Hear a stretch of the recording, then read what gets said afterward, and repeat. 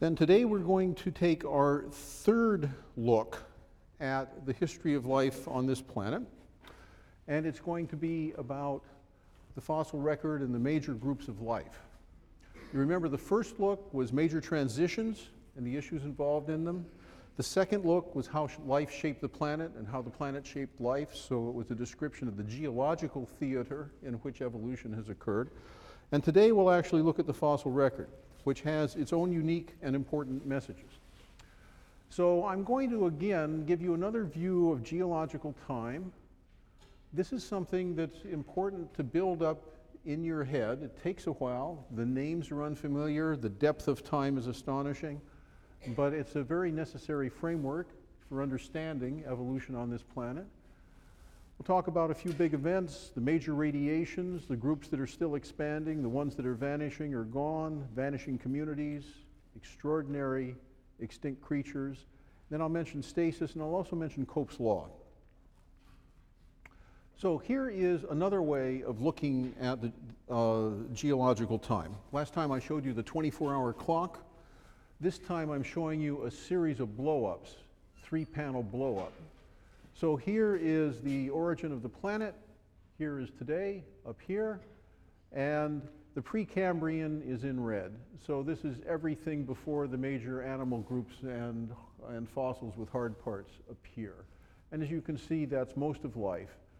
Roughly speaking, life begins here and becomes eukaryotic somewhere around here and multicellular somewhere around here, and we start picking fossils up at the beginning of the Cambrian in any kind of numbers. There are a few before then. And then if we take everything after the Cambrian, it's called the Phanerozoic, okay? That's this column here. And we blow that up, and you can see it falls into the Paleozoic, the Mesozoic, and the Cenozoic with all of these eras in it. And some of these eras are actually marked, their endings are marked by mass extinctions. And the way that the geologists could tell around the world, looking at different rocks, that they were dealing with the same rocks, is that there are characteristic fossils found in them that disappeared all over the world at a certain time. And so, for example, the trilobites appear in the Cambrian and they disappear at the end of the Permian. Any rock in the world that you see that has a trilobite in it is going to be in the Paleozoic. The ammonites, you'll see in a few minutes, appear and disappear a number of times, but they finally disappear at the end of the Cretaceous. Any rock in it that's got a complex ammonite in it is Mesozoic. So these geological eras are actually in part defined by fossils. And the coordination of them across the planet is done by matching types of fossils.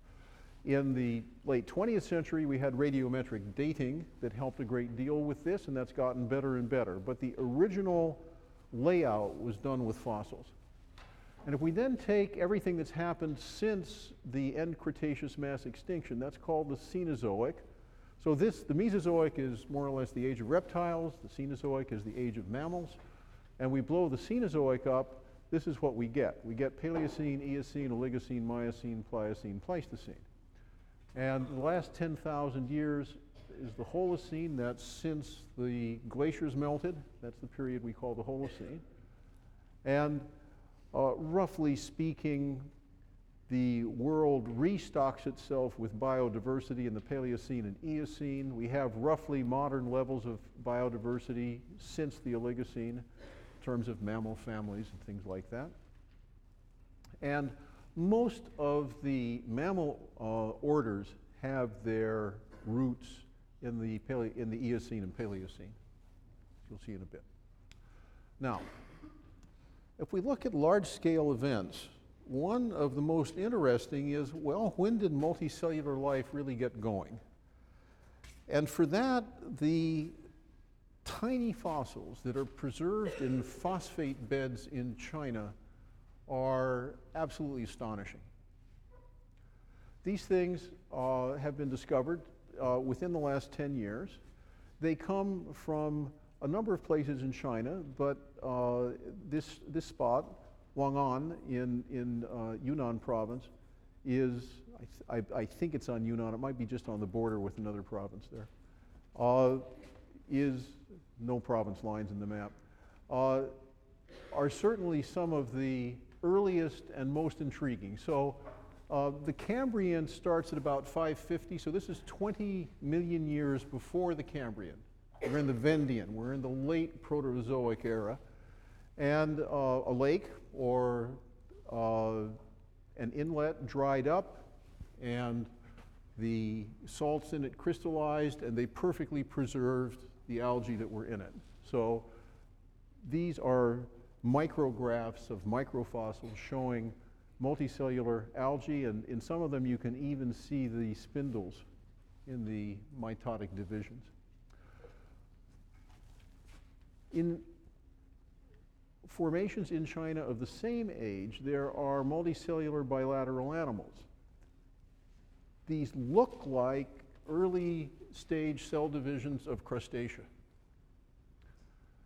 So this is, again, 20 million years before the Cambrian, and the implication that there might be a crustacean 20 million years before the Cambrian is a very interesting one, as you'll see in a minute.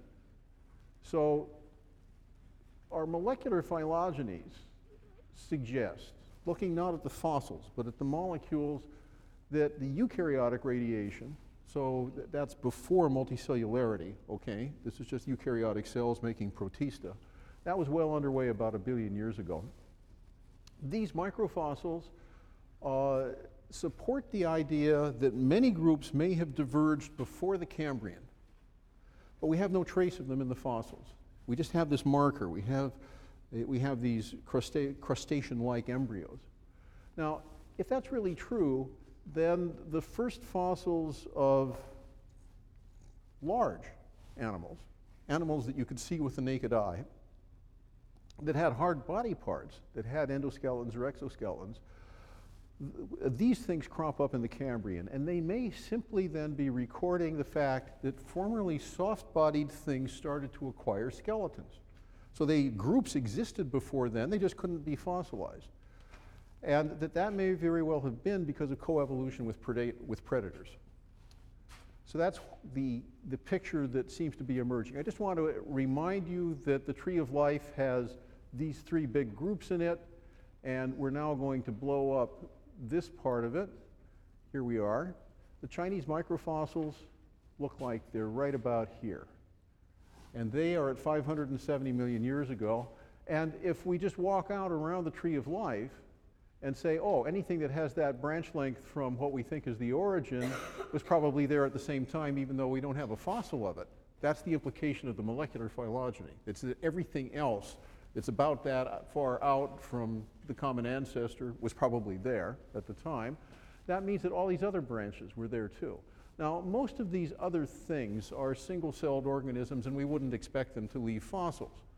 Okay? I mean, we've got stuff like slime molds and amoebas and euglenas, the ancestors of, let's see, where is malaria and stuff like that.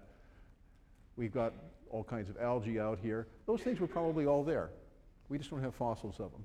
And that's why it's really important to be able to deal with both the molecular phylogenies and the fossils, because they complement each other and they allow a kind of inference that's not available from either alone.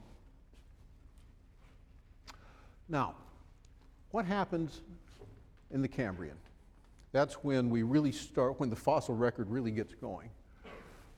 The idea that there was an explosion of biodiversity in the Cambrian seems to be well supported by the fossils. Okay, this is the number of orders that can be observed of animal groups. So these are fairly large clades of marine invertebrates that start, and some, by the way, by the end of the Cambrian, we start picking up vertebrates as well. And they start getting added on at a pretty high rate. And the interesting thing is, no major body plans appear in the fossil record in animals after that. They do in the plants. But in the animals, it's as though there's one burst of diversity 550 million years ago, and then all the major body plans get frozen. And we don't get new kinds of animals after that. That's kind of a puzzling and not completely solved problem. Why was it that way? Now let's take a look at one of these communities. They contain some organisms that are profoundly weird.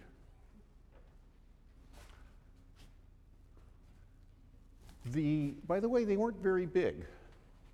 The giant among them, the sperm whale of the Cambrian seas, was this guy up here. Okay, that's Anomalocaris. And that is an arthropod predator, arthropod-like predator. And it's got some funny sort of quasi-tentacle antennae and a mouth right here, and it swims around, and it's the biggest, nastiest thing in the ocean, and it's about this big. So if you are skin diving in a Cambrian sea, you don't need to worry about white sharks. You are actually the biggest, meanest thing around. Okay? And that's an interesting observation.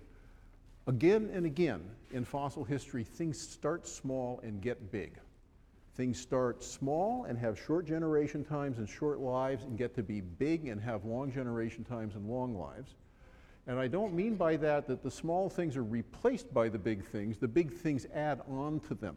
It's like a community would be dominated initially by small things, and they would continue to be there, but big things would evolve. So this is that process starting to happen. There are a few things that were running around in these oceans that we don't have anymore. There are trilobites here, of course. There is this profoundly puzzling creature, okay? And that's Opabinia. We're going to take a good look at it in a few minutes. That's one of the favorite animals of Derek Briggs, who's now the director of the Peabody Museum. Derek, by the way, has great BBC cartoons of the way these things swam and moved. He's done the functional morphology of the Cambrian community. So if you're interested in that, maybe you could talk Derek into having a showing. So that is something that's not around anymore, but something like this that's a priapulid worm, and there are still priapulid worms that look pretty much like that, so that thing is now a living fossil. And here's an onychophoran, and onychophorans that look just like that are running around the Australian rainforest now. Instead of living on reefs, they're running around the rainforest, but they look pretty much like that. Okay? So the things that we get in the Cambrian are at least three of the mollusk classes. So these are the chitons, these are the snails, and these are the squids, octopuses, and ammonites. We get the polychaetes, which are the biggest group of the annelids. The ones that are most familiar to you are probably earthworms. Those are oligochaetes. But the polychaetes, I think there are 43 families of polychaetes. They're a very dominant group in the ocean and have been for 550 million years. We start getting arthropods, so we get the trilobites. The chelicerates are the horseshoe crabs and the spiders and their relatives, and we start picking up some crustacea. We get the brachiopods, the lamp shells, which are still around. If you go diving on a reef in Malaysia, you can see brachiopods. There are deep water brachiopods around the world, but they've mostly been in retreat for a long time. And we get echinoderms. And the fact that we get echinoderms is interesting because they're the sister group of the chordates. And that implies that the chordates had diverged from the echinoderms at that point, and they just weren't fossilizing. And we know from the first fossils that we can get of things like Amphioxus that if you have a tiny little 1-inch long, translucent, tadpole-like, fish-like chordate that's the ancestor of the vertebrates, it's probably not going to fossilize. So our best evidence that that divergence had occurred is the existence of the echinoderms. And by the way, the echinoderms went through an explosive radiation. They made many classes. The different classes of the echinoderms now are things like the asteroids, which are the starfish, the holothroids, which are the sea cucumbers, and so forth. There are, I think, 6 or 7 classes currently of echinoderms, but back in the Cambrian, there were about 25 or 30. Most of them have now gone extinct. And some of those things that you saw in that earlier picture were extinct classes of echinoderms. Okay, so for the animals, there's this explosion 550 to 500 million years ago in the Cambrian. It's very different for the plants. The plants have a much steadier, more measured evolution of diversity, okay? The major groups of plants arrived later because plants got onto land later. Most of the animal groups, all the animal groups originated in the ocean, but much of plant diversity originated on land, so they had to get onto land. The mosses and the ferns appear in the fossil record in the Devonian, about 400 million years ago. The gymnosperms, which is pines and firs and their relatives, they actually are 350 million years old. So they appear in the early Carboniferous, and they undergo continuing evolution up to the present day. So they keep getting, diversifying and becoming more sophisticated. But there are recognizable gymnosperms 350 million years ago. And when the flowering plants evolve, depends on whether you're looking at molecules or fossils. The molecules suggest that it might be as old as Carboniferous Permian Triassic, that is 200 to 300 million years ago. Some people don't believe that.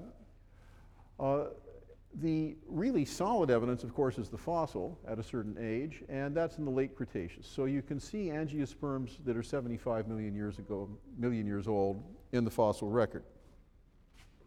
This is what the first plant on land might have looked like, and the first plant on land might actually have been a liverwort. So this is a thalloid liverwort.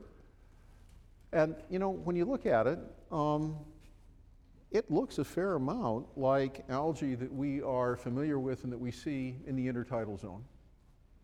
It doesn't really look that different in its structure from a marine alga, but it is adapted for living on land. And to get onto land, this is what you need. If you're an animal, you're going to have to come up with an impermeable skin. If you want to locomote on land, you'll need limbs, and for that you'll need shoulder and hip supports. And if you want to reproduce on land rather than in the water, which is of course what many of the amphibians have continued to do, then you'll need an egg that won't dry out. So you need a shell and an amnion, and this basically is something that happened between the amphibians and then everything that came later in the tetrapods. If you're a plant, you need an impermeable leaf. That means you need to invent the biochemistry and developmental biology to make a waxy cuticle. You need a means of gas exchange, so you're going to have to invent all of the neat stuff about stomata and stomatal regulation of carbon dioxide coming in and oxygen going out. And you'll need to have roots, resistant spores. Eventually you'll need seeds. So there's really quite a bit of stuff to evolve when you come onto land. This is a major event. It was complicated, and it took some time. If we look at the vertebrates coming onto land, here are some late Devonian lobe-finned fish. So the group that seems to have spawned the tetrapods is related to the coelacanths, the lobe-finned fishes. I'll show you a picture of Eusthenopteron and Ichthyostega in a moment. And these things this creature, Eusthenopteron, is actually a pelagic fish. It's not really crawling around in the drying up lagoon. It appears to be swimming in open water, but as you'll see in a minute, it has really pretty good beginnings of a tetrapod limb. So it looks like some of the structural elements in the skeleton that were needed for things to come on land probably developed for other reasons in another environment as an exaptation, something that happened for other reasons earlier in evolution, and that could then be co-opted and used to get onto land. And these are some of the relatives, okay? So you can see coelacanths in the fossil record at 360 million years, and you can see them from a submersible off Madagascar today. They're a nice living fossil. Here's Eusthenopteron. The skeletons are recovered from Iguachua in Quebec, 385 million years old. It was a pelagic fish, and you can see that it already is getting in its hind limbs many of the identifiable elements of a vertebrate limb. So this is a blow-up of the pectoral of Eusthenopteron. It appears to have a humerus. This is Ichthyostega. This thing is a transition form between fish and amphibia. It's late Devonian. It's 20 million years later. These usually come from eastern Greenland. That's where the fossil deposits are. And this guy already has most of the elements of the vertebrate limb. So this developed in a swimming environment. This guy arguably was crawling around in shallow water, but he can't support himself as an adult. That shoulder girdle and the hip girdle are not strong enough for that animal to actually walk on land if it's an adult. The larvae could. So perhaps the first stage of coming onto land was the kids went exploring. Then they went back in the water and grew up to be adults. The parents couldn't go into the new habitat because they didn't have limbs that were strong enough to support them. I think that's kind of a cool idea. So it might have been that, just like with computers, the young were showing the old which way was up. If we look at the plant radiation, there's a whole series of acquisitions of major elements of what it means to be a plant, and they occur at a pretty steady pace between about 450 and 75 million years ago. So chlorophyll B is quite old. I would guess that chlorophyll B is on the order of maybe 1 to 1.5 billion years old. You get plant cell structure probably at the level of about 1 billion years. You get alternation of generations, haploid, diploid generations, coming in pretty early.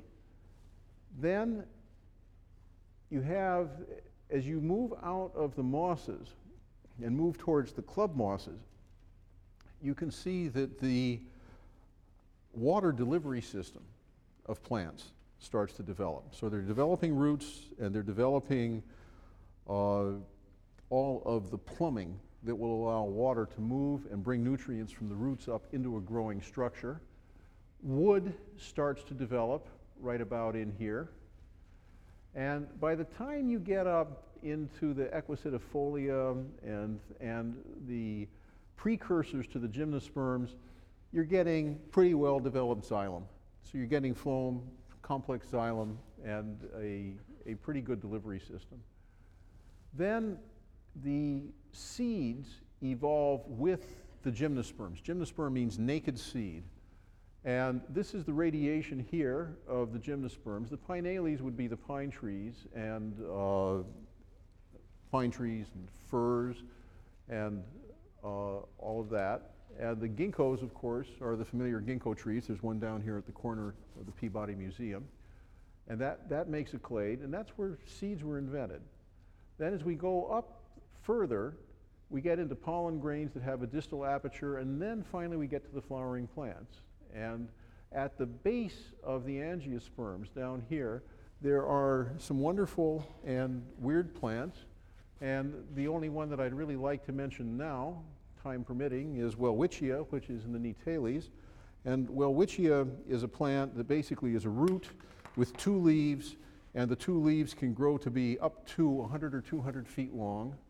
It lives in the sand dunes of Namibia, and because sand drifts and makes dunes that grow, Welwitschia can keep growing to keep its leaves on top of the dunes. And so some Welwitchias are actually 100 or 200 feet high. It's just that they're all below ground, and they just have these big leaves that come out the top.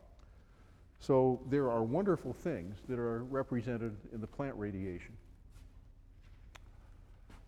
Okay, so the theme of that, basically, let me just go back and reinforce these 2 points. Some of the stuff that you need to get on land was developed earlier in the water for other reasons and then was co-opted to get you on land, and that's what probably happened with the vertebrate limb. The plants developed much of their diversity after they had gotten onto land, and you can see that they are adding things like vascular canals and water delivery systems and things like that, wood, at a fairly steady pace as you go up through a period between about 450 and 75 million years ago.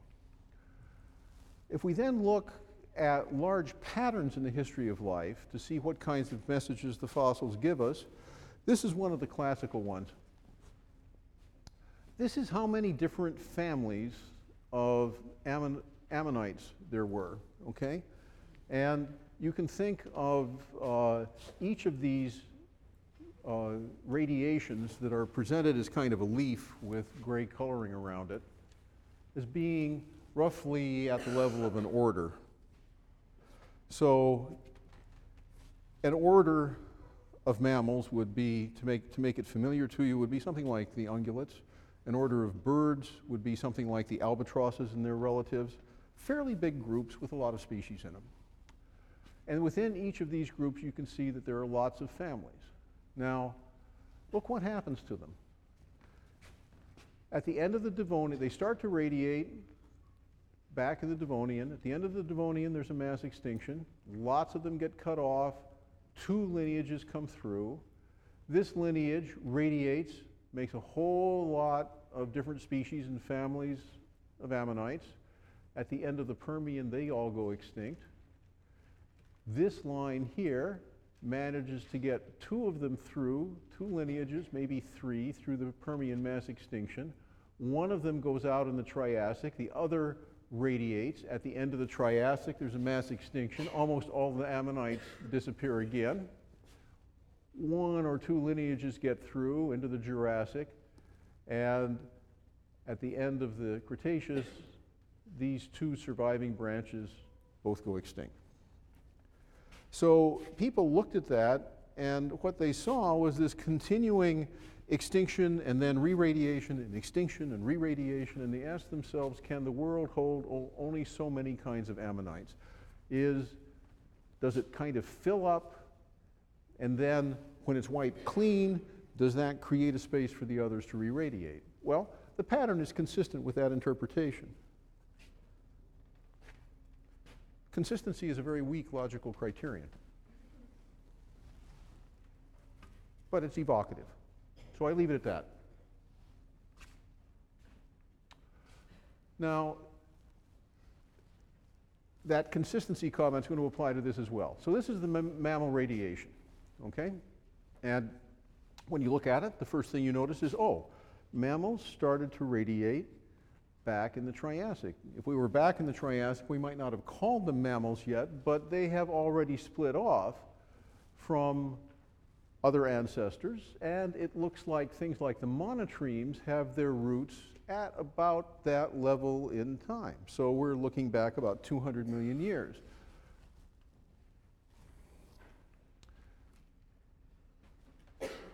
During the whole time that dinosaurs were the dominant large creatures on the planet and the most diverse tetrapods, the mammals continued to radiate. There were multituberculats, there were triconodonts, there were all sorts of things back there. They tended to be rather small, but they were perking along. Then there's the end Cretaceous extinction. Everything bigger than 5 kilos that lives on land gets wiped out, and the mammals then radiate. Well, that is consistent with the idea that the extinction of the dinosaurs was a necessary precondition for the radiation of the mammals, and it looks like a reiteration of the pattern we saw with the ammonites. Clean the planet out and make space, and then they can evolve again. So this is really kind of a tetrapod recapitulation of what we saw with the ammonites. But, as I said, consistency is a weak logical criterion. And the problem is we're dealing with one planet, and we don't have replicates. It would be nice if we could replicate this experiment 100 times and see that every time the dinosaurs went extinct, the mammals radiated. Okay? We have a sample size of 1. So, it's a very interesting pattern. It might very well be true. It sounds plausible, and you can't demonstrate it experimentally. So, what are the groups that are still radiating? If we just look around the planet right now, what do we see? Well, the beetles are still going like gangbusters. We don't actually know how many beetles there are. The number of beetles that have been named is, I think, about 350,000. The number of beetle species that might exist could be on the order of 5 million. When J.B.S. Haldane, who was an atheist communist, was having dinner with the wife of the Archbishop of Canterbury, she asked him, Mr. Haldane, what do you conclude about the nature of the Creator from your study of biology? And he turned to her and said, Madam, an inordinate fondness of beetles. So there are a lot of beetles, and they're still radiating. The Diptera, the flies and the mosquitoes, are a young group, and they are still producing new species. Among the mammals, it's the bats that are probably the most impressively producers of biodiversity, along with the rodents. And the place where the bats and the rodents are doing the most of this is in South America. So if you really are a mammologist and you want to study recent evolution and see things that are still in the process of speciating, South America is certainly one good place, and the groups to look at are bats and rodents. In the flowering plants, there is really impressive biodiversity in the composites, the orchids, and the grasses. There are about 12,000 species of orchids, I think. And I have forgotten, Jeremy, do you know the figures for the grasses?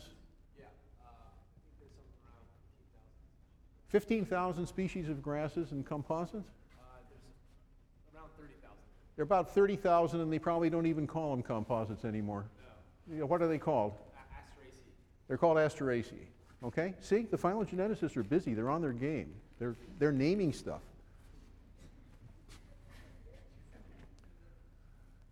Now, those are the clades that are currently filling the world with life. What about the stuff that's been wiped out? Well, all of those exotic things in the Burgess Shale, they're gone forever. And they've been gone for hundreds of millions of years. The trilobites, the ammonites, the dinosaurs, those are all gone. There was a wonderful group called the glossopterids. They were Jurassic tongue ferns. They were ferns that looked tongue-like. There's a great story about how when South America got connected to North America at the Isthmus of Panama about 10 million years ago, a bunch of tough North American hoodlums migrated south over the isthmus and ate up everything in South America. They were called things like pumas and wolves and stuff like that. And they ate up the South American notoungulates. There were a few things that came north, possums, armadillos came north, but most of it was a movement south. And so there was a complex Miocene and Pliocene fossil fauna in South America that's vanished forever. In the last 10,000 years, mostly on islands in the Pacific, 25 to 35% of the world's birds have gone extinct. And outside of Africa, most of the Pleistocene megafauna is gone. If you want to see what the Pleistocene looked like, go to a national park in Africa, because that's what North America looked like 10,000 years ago, when we had 300, 400-pound beavers, and there was a North American lion that was bigger than an African lion, and of course the mammoths and the woolly rhinos and all of those things. So we are actually missing a lot of this stuff. And on the one hand, none of us probably ever woke up in the middle of the night in a cold sweat worrying about the fact that the dinosaurs were extinct and we couldn't see them anymore. And some ornithologists who know about the recent history of extinction in the world's birds probably do occasionally wake up in a cold sweat at 2 o'clock in the morning and worry that they were gone. But most of this stuff, you know, we regard that as, oh, it's in the drawers of the Peabody Museum, it's old dusty fossils. But basically what we're talking about here is vanished worlds, vanished complete communities, vanished profligate, extravagant radiations that produced life that filled up the planet and then disappeared. And 99% of it's gone. We see a very small fraction that remains. And that's actually just a fact of life, okay? It doesn't actually necessarily call for an emotional response other than the observation that, hey, that's what happens. Now let's go back to one of those places. This is a vanished community. This is the Burgess Shale. And about 500 million years ago, Burgess Shale is about 505 million years old, so it's sort of late Cambrian. At that point, this is the North American craton here. So we're looking at its western edge. Its eastern edge would be Quebec, and then this would be northern Canada up here. This is the western edge. At that point, it's slightly south of the equator. It's not connected to South America or to Asia at that point. This is where it is today. You're up at about 10,000 feet. You're about 2 kilometers above sea level, maybe 8,000 feet. This is a geologist, and this is a fossil from the Burgess Shale. That one happens to look like a trilobite, okay? And this is the shale here. So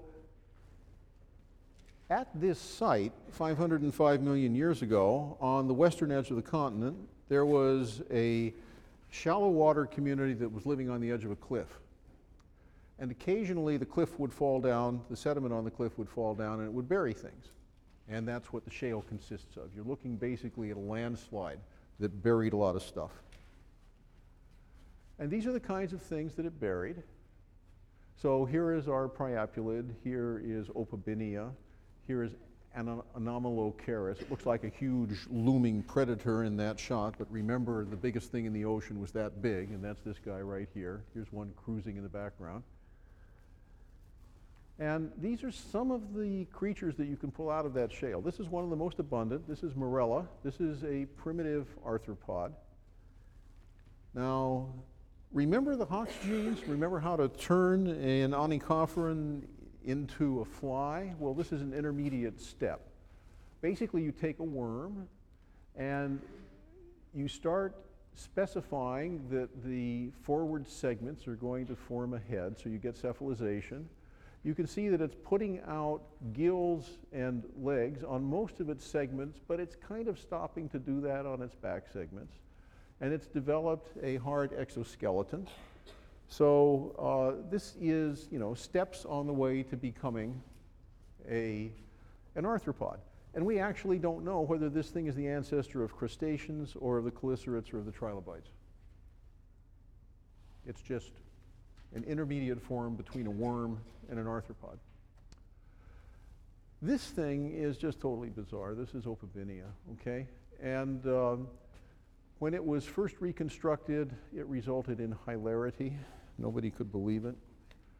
And the thing that really gets people about it is that it has 5 eyes, and it's got this proboscis that's got kind of a grasping organ out on the end of it, so it looks sort of like a cross between a spider and a vacuum cleaner.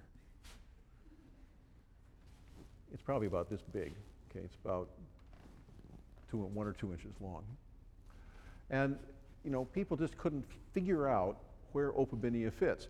So Derek Briggs has made the study of Opabinia one of his projects. He knows a lot about it. And it appears to be related to Crustacea. But again, you can see that it looks like it's intermediate between a worm and something else. So it's probably some kind of intermediate form prior to the arthropods. Now,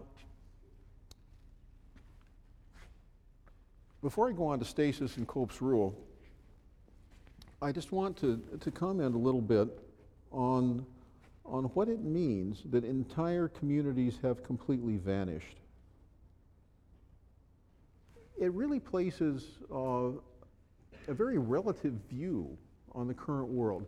When the Atlantic was opening, and the Connecticut River Valley might have been the Atlantic, or it could have been a river valley on a continent.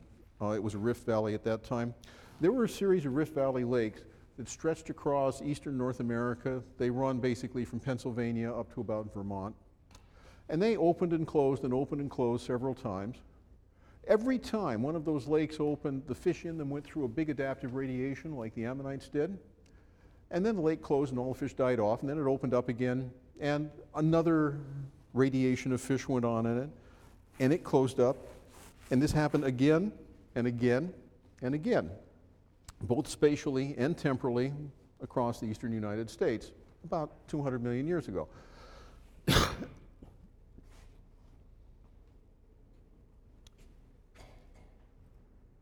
we're currently in the middle of a big anthropogenic extinction crisis. But it appears like this isn't something that the planet hasn't experienced before. Geological processes have caused many extinctions of entire communities, wiped them completely off the face of the earth, and life has regenerated new ones again and again and again and again. So that was one of the messages I'm hoping that you're getting from the fossil record. Now, what about stasis? What about the fact that the coelacanth that you catch off the Comoro Islands today looks almost exactly like the coelacanth that's in the fossil record from 360 million years ago? What about the fact that the onychophorans that you collect in Australia today are practically indistinguishable from the ones that you see in the Burgess Shale 505 million years ago? Why is there stasis? And I mention this because if you were to write down a list of the big intellectual problems that are posed by fossils, this is certainly going to be on everybody's list. There are others, but this is going to be a prominent one. And this is something that was called to the attention of the world scientific community primarily by Steve Gould. This is one of the take-home messages of his life. So stasis basically describes a long period with no morphological change. There's no apparent response to selection. Evolution doesn't appear to be going on. And it is puzzling because we know that every nucleotide sequence undergoes mutations.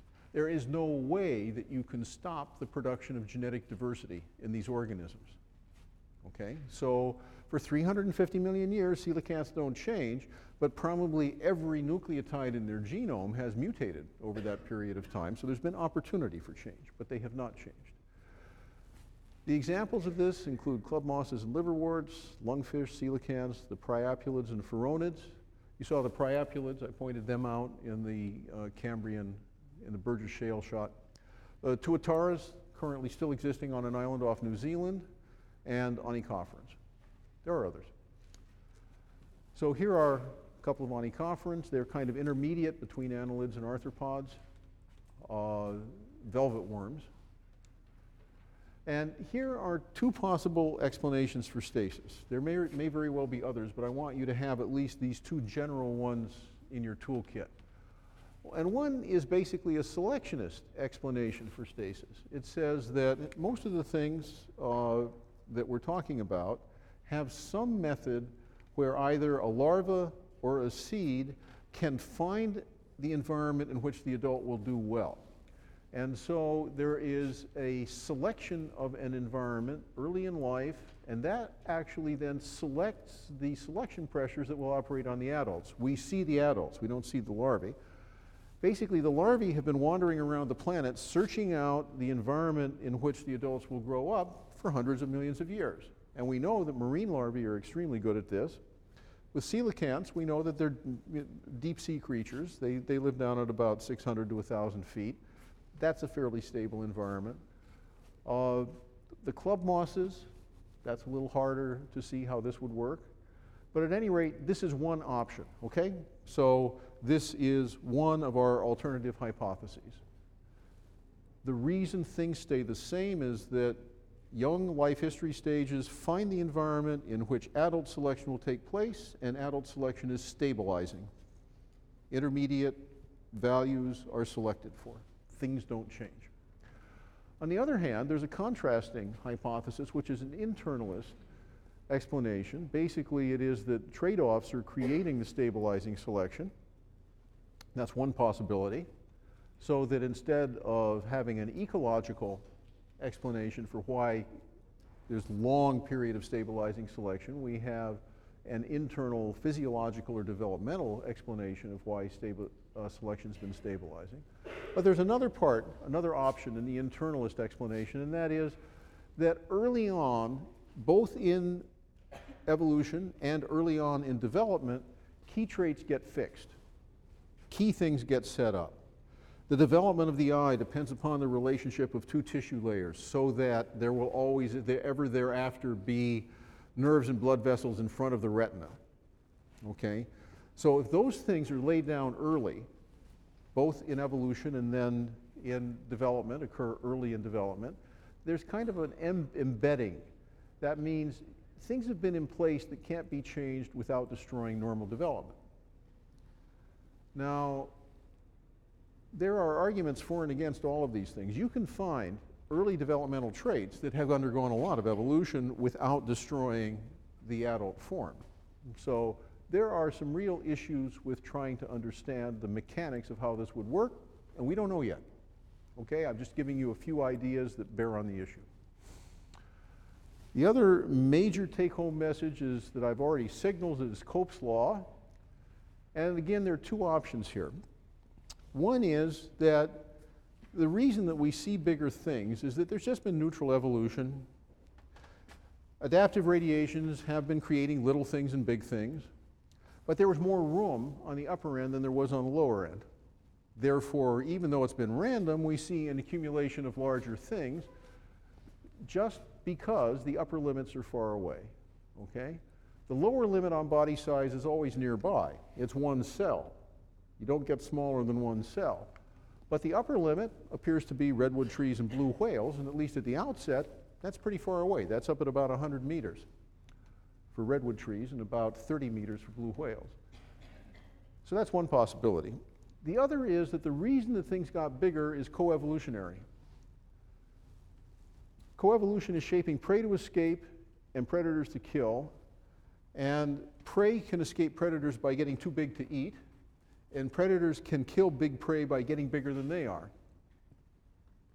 So this would be an adaptive life history hypothesis saying that Cope's law results from a coevolutionary arms race between predator and prey. And we don't really yet have a powerful method for disentangling these two effects. And I think if you look at their logic, you can see that they're not mutually exclusive. They could both be going on at the same time. Okay, so what does the fossil record tell us? It shows us a lot of stuff that we couldn't see at shorter time scales. We see a lot more detail in the recent than in the distant past. It looks like mass extinctions may open up ecological space for the radiation of surviving groups, so it may be that you need an extinction before you can have a big radiation. Most things start small and get big, and there's a lot of stuff that's not on the planet at all anymore. There are no surviving descendants. So the fossil record has a take-home point that's actually a puzzle that can be attacked experimentally in part by people doing evolutionary developmental biology and phylogenetics, and that is, why is there stasis? It's common, and we don't have an explanation for it. Okay.